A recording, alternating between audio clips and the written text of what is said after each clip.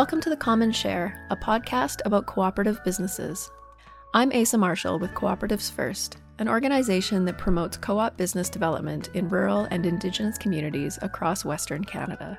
We're recording in Saskatoon on Treaty 6 territory and the traditional homeland of the Métis. In this episode, I'm pleased to have spoken to Simon Peck, an assistant professor at the Gustafson School of Business at the University of Victoria in British Columbia. His areas of research and teaching are sustainability and organization theory. We wanted to talk to Simon because he has an interesting idea about how co-ops could choose their leaders. Right now, co-ops hold elections where their members vote to elect who will sit on their boards of directors. But Simon likes the idea of sortition, in other words, using a lottery to choose leaders rather than elections. This is a bit of a strange notion, especially in co-ops, where one member, one vote is a core concept, and so elections are very much the norm. Simon's work largely focuses on worker co-ops choosing their boards of directors, and before he explained what sortition is, I asked him to describe what he sees as the downsides to the traditional way that we do elections. So a growing number of political scientists and even political commentators, I would say, are focusing more and more attention on how elections themselves can have some really deep-seated problems that they would argue are at the root of some of the problems we seem to continuously see plaguing democracy today. So, sometimes classical explanations might be, it's the wrong person's there, so vote them out and get a better person in. And now it's more saying like, maybe it's not about the person, but it's about the system that's being used to select those people that become representatives. So I've been fascinated by this area of work for about a decade now and wanted to explore its connections to cooperatives and other forms of democratic organizing outside the government level. So from what I was able to find, mostly through some research reports, but also anecdotes mentioned in research papers, and also sometimes my own intuition about what I saw around me. But it seems like the same types of challenges that are being discussed by political scientists at the nation state level, for example, also exist in cooperatives.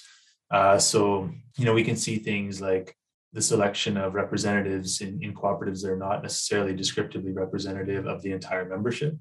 And so when you think about it, a lot of people might be turned off from campaigning due to concerns like being rejected, being seen like they're competing with others and want to get ahead. Maybe they don't have high level of resources or social capital to succeed in elections. And maybe they just don't want to campaign and feel like they're doing things like politicking or one-upping themselves against others.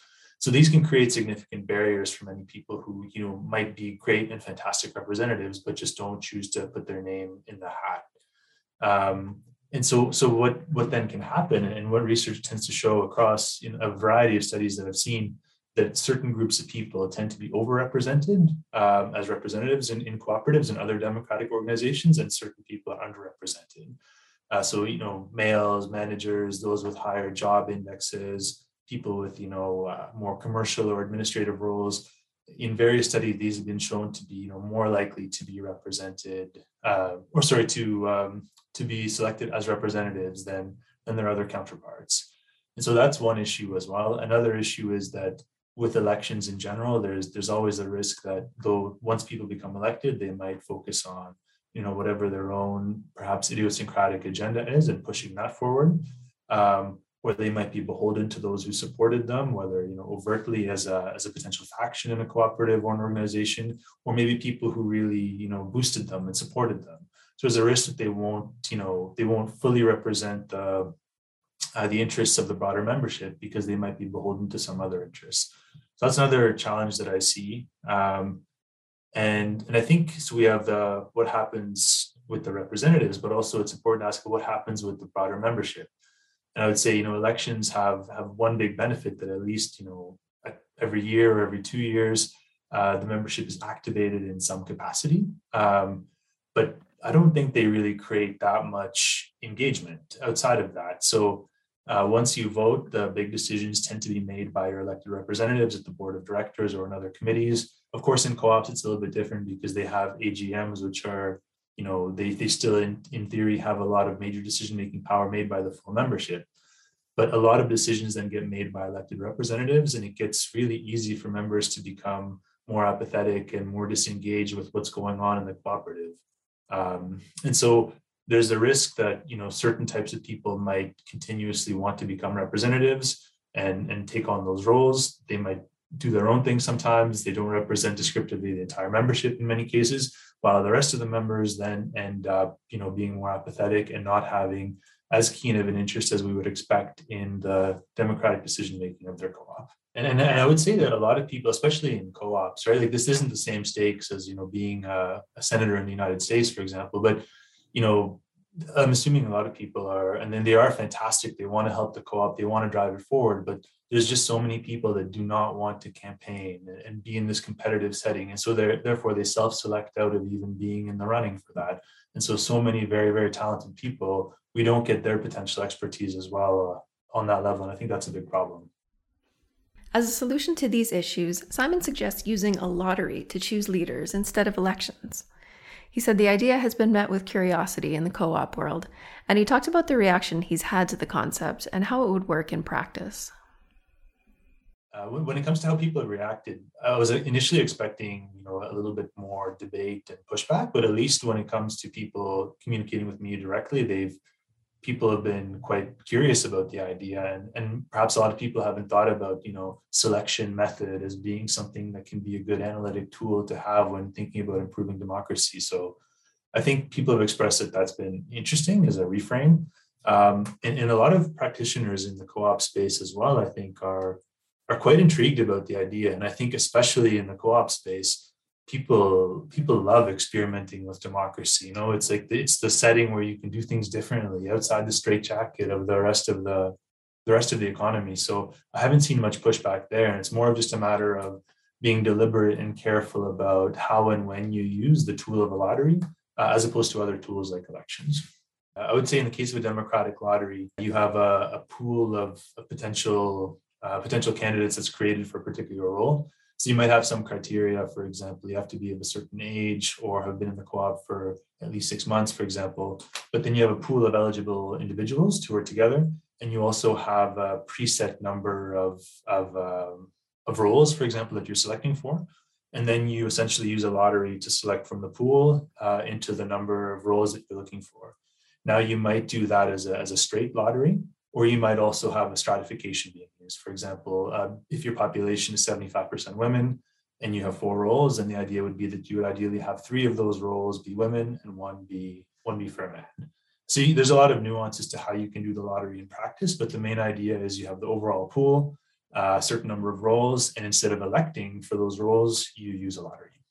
So with this body of work, I guess the overarching point that I tried to make with this paper, but also that I'm really interested in exploring right now, is that just despite our frequent equation of elections with democracy that we tend to see all around us, I just want to emphasize that elections are just one tool among many to select our representatives, and that in light of all the challenges we've been discussing so far when it comes to elections, I think we should just be open to different ways of selecting representatives. And I think in particular cases, the use of lotteries can be extraordinarily effective and has a lot to offer.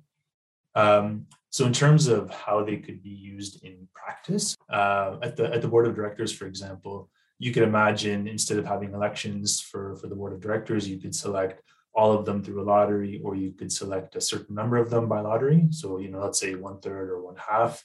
That would be for the board itself, but then you could also create other potential committees around the board to help increase its functioning. So you could, for example, have a second chamber of a board that could be charged with providing feedback or priorities for the board of directors. So those could be kind of descriptively representing the membership and then providing that analysis and feedback to the board itself. There's one co-op I found when I was doing the research, the Scott Bader Commonwealth, that had used a lottery to select members of the committee to assess the performance of the board, which was interesting. In a plywood cooperative, I guess close to 5 decades ago, a lottery was used to select members of an appeals committee. So it's another function as well that could be done in that way, similar to a jury, I guess. Or as Terrell Baricius, who's a thought leader in many ways around the use of democratic lotteries, he suggested that you could use them to select a nominating committee for the board. So there's a lot of ways you could do it at the board level. And then in some more recent work, I'm exploring how you could use analogs to what are called deliberative mini-publics, or sometimes called citizens' assemblies or citizens' juries in broader society, particularly in larger co-ops. So whether it's as an advisory panel, just to provide insights of what the members think through having, an inclusive and informed discussion about particular issues, to monitor the performance of the board, to review candidates, to resolve any conflicts, or just to get feedback and a pulse on particular issues. So lots of different ways you could do it that I think could really help revitalize democracy and accountability in co-ops. So while Simon advocates for rethinking how leaders are chosen in co-ops, no option comes without challenges. He said there are a few possible downsides to be aware of if considering sortition. So we talked about elections before as having some major limitations. So they're rarely descriptively representative. We could say they don't always foster equality among people. Realistically, not everyone has the same chance of being elected for a particular role. As we talked about, there could be, people can behave in a way antithetical to members' interests, and they can make people very passive. So some of the main benefits for sortition are in a way the converse of those. So it's definitely aligned with the notion of fairness and equality. So that's a major benefit. Everyone is basically treated as equal and has the same opportunity to take the goods and bads of office in general, which is interesting. It can lead to greater descriptive representativeness in decision-making bodies, particularly if you do the lottery effectively, and we can talk about what that looks like. It gives, I think, more people the chance to participate more directly. So you don't have the same people that have the risk of being reelected. There's fewer risks of putting your name in the hat to be selected. So that's really good. And I would also say some benefits of all that are that it can improve decision-making because you bring into the fold a lot more diverse perspectives. You can have more deliberation. There's less of an agenda that people are bringing in through potential campaigns that you can have in an ideal world, just much better discussions. And I would say also it can just lead to greater social identification and integration among members as well. So at the same time, though, there's definitely some downsides that have been identified when it comes to using lotteries. I think the main concern that's often raised is that those who are selected through a lottery might be less competent than those selected through elections. And therefore, decision making could suffer because of that. So I think that's a very valid consideration to have. Some points have been made as a kind of counter to that I think are interesting is that usually lotteries are best used to select groups of individuals as opposed to one person. So that lowers the risk of having one individual who might be a wild card in some ways. And then if you have a larger group, then the risks of that becoming a major issue decrease. It's also important, I think, to keep in mind that most decision makers, particularly representatives, make decisions more centered around values than technical expertise. So in that sense, I think you don't always need a master of financial analysis to make a value judgment on certain issues, like what direction should be taken. They have to be well informed and well trained, but they don't necessarily have to be an expert themselves. What we need is people from a diversity of perspectives to make those value judgments. And you can, of course, offer training, support, mentorship. You could stagger people, et cetera, to boost that competence. But that still is an important consideration where elections in general, while we can think of examples of some people who are elected who are not very competent, in general, they are very competent. So that's something to keep in mind and a potential downside when those two are combined. I'd say another potential downside is the idea of accountability. So when you think about elections, even though before we spoke about the fact that some people may behave, in ways that are slightly antithetical to the membership's interest, there is a risk that with lotteries that could also happen, particularly because you don't have the accountability that can come through with elections coming up again. So that's one important thing to keep in mind as well. And people have mentioned there's a few, tools you can use to help overcome that. So recall processes, oaths of office, disclosure requirements, things like that. But that's another, something we have to keep in mind, that there's a risk that someone might be randomly selected, and then you don't have the election that you can use to keep them in line to make sure they're not doing anything that's rogue. Another common downside is that it's sometimes using lotteries is sometimes perceived as irrational and thus illegitimate. So that's a constant battle sometimes people have to make in this space. But I do think that that's just, something people think when they haven't been exposed to the idea or had the chance to think about it. there's, it's just a tool itself, and there's nothing inherently irrational about it. In fact, people would say that it's irrational because the decision about who's selected is made by, a roll of a dice, for example. Um, and then also another really important point to keep inside is that if you don't set up the lottery process correctly, there's a chance that the pool of people that you'll choose also won't be descriptively representative. So that's where if you can have very large groups, like in a citizens assembly, or you could use stratification with a smaller group, as we discussed before, to make sure that the 6 to 12 people at least capture all the key demographic criteria that are salient to your membership.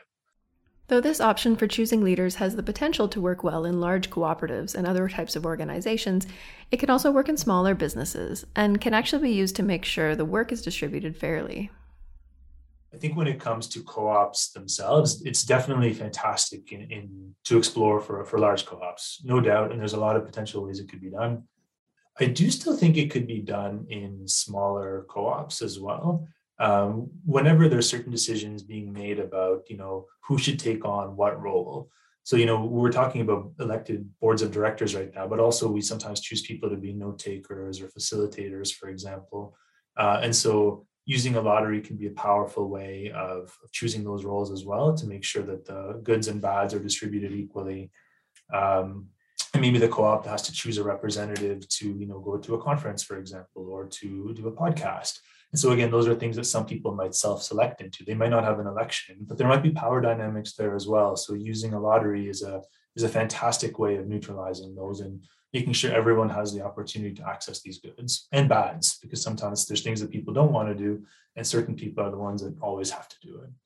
And this is all inevitably speculation because we don't have evidence of widespread lottery use in co-ops. But I think, and I imagine that it could have major benefits on the culture of co-ops in terms of making it much more equal and participatory.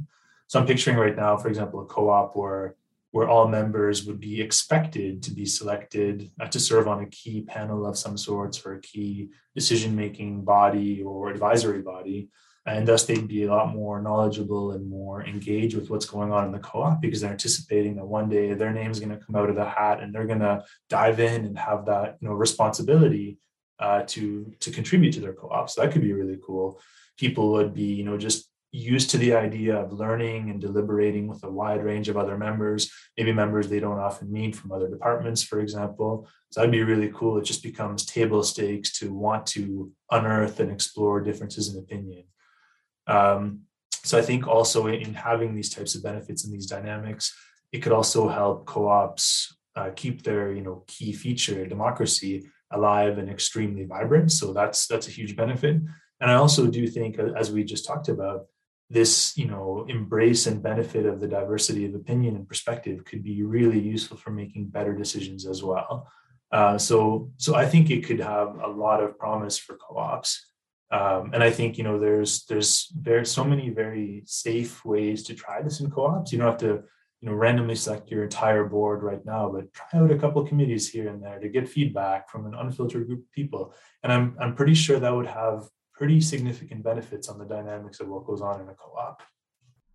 In his work, Simon notes that people often use the words democracy and election almost interchangeably, as if elections are the only way to do democracy.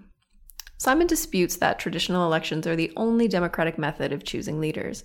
And as someone who's served on the board of the organization Democracy in Practice, Simon has thought a lot about democratic experimentation, innovation, and capacity building, and says that a lottery can be a form of democratic practice.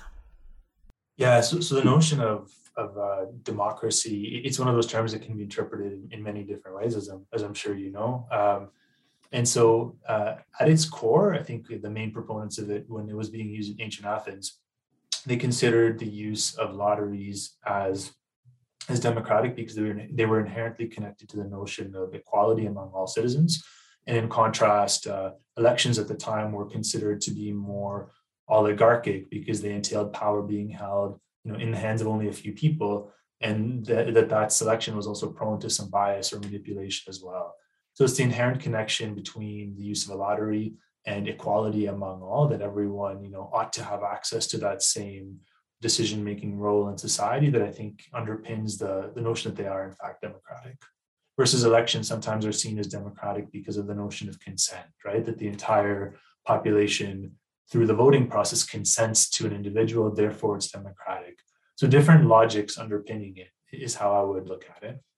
As you can imagine, and as I mentioned before, so political scientists really are on a tear right now. Like at the broader nation state, city, provincial level, there's so many really exciting innovations taking place in terms of how to use democratic lotteries to improve the capacity of democracy. So BC, for example, where I'm based right now, was pathbreaking in many ways with the British Columbia Citizens Assembly on electoral reform, I guess close to 2 decades ago now. But that was, a major citizens assembly that has spurred so much innovation. Places like Ireland, for example, there are citizens assemblies on climate change all over the world as it takes place. So it's an extremely exciting time right now to be a citizen because people are able to leverage all these innovations. I think, though, at the same time, when it comes to other democratic organizations, we really haven't explored much these innovations and how they could be used in our context as well. So the model in a co-op or a union, for example, is different, right? You have an elected board and you have an AGM, and the AGM takes on certain functions and tasks that don't, that aren't the same in the societal level. But I think we could use these tools in our student unions, in our universities, in our housing co-ops, worker co-ops, unions, in all sorts of contexts. So I've done a little bit of more conceptual research in the context of labor unions. With another colleague, we're exploring how they could be used in universities, both to engage students and faculty and staff as well. At the student union level in schools, there's a school in Oslo right now that chose to select its student government through the use of a lottery. So I think there's experimentation that's bubbling right now, but we're still at the very early stages. And I see a lot of potential. And I hope that in 10 years, if we would talk, it would just be much more common for democratic organizations to embrace exploring with these tools. So how important is introducing new ways of looking at democracy and addressing issues that exist inside co-op governance? Simon thinks it's very important. So I personally think it's tremendously important. So in my opinion, I think democracy is if not the defining characteristic of cooperatives. And so especially if we're looking out the era of platform cooperatives, for example, that I know you featured on your podcast recently, much of what drives so much enthusiasm in them is the fact that people believe that finally we'll have a worker-run alternative to the likes of Uber and Lyft, for example. But what does it mean to be worker-run or worker-owned and worker-governed? It means that you have to have a robust system to manage the democracy internally.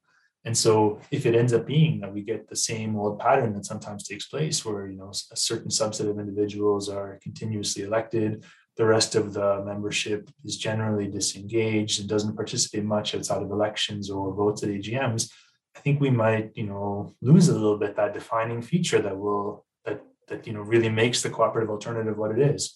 So I think we really have to double down and continue focusing on how to make our democracies as robust and resilient as possible.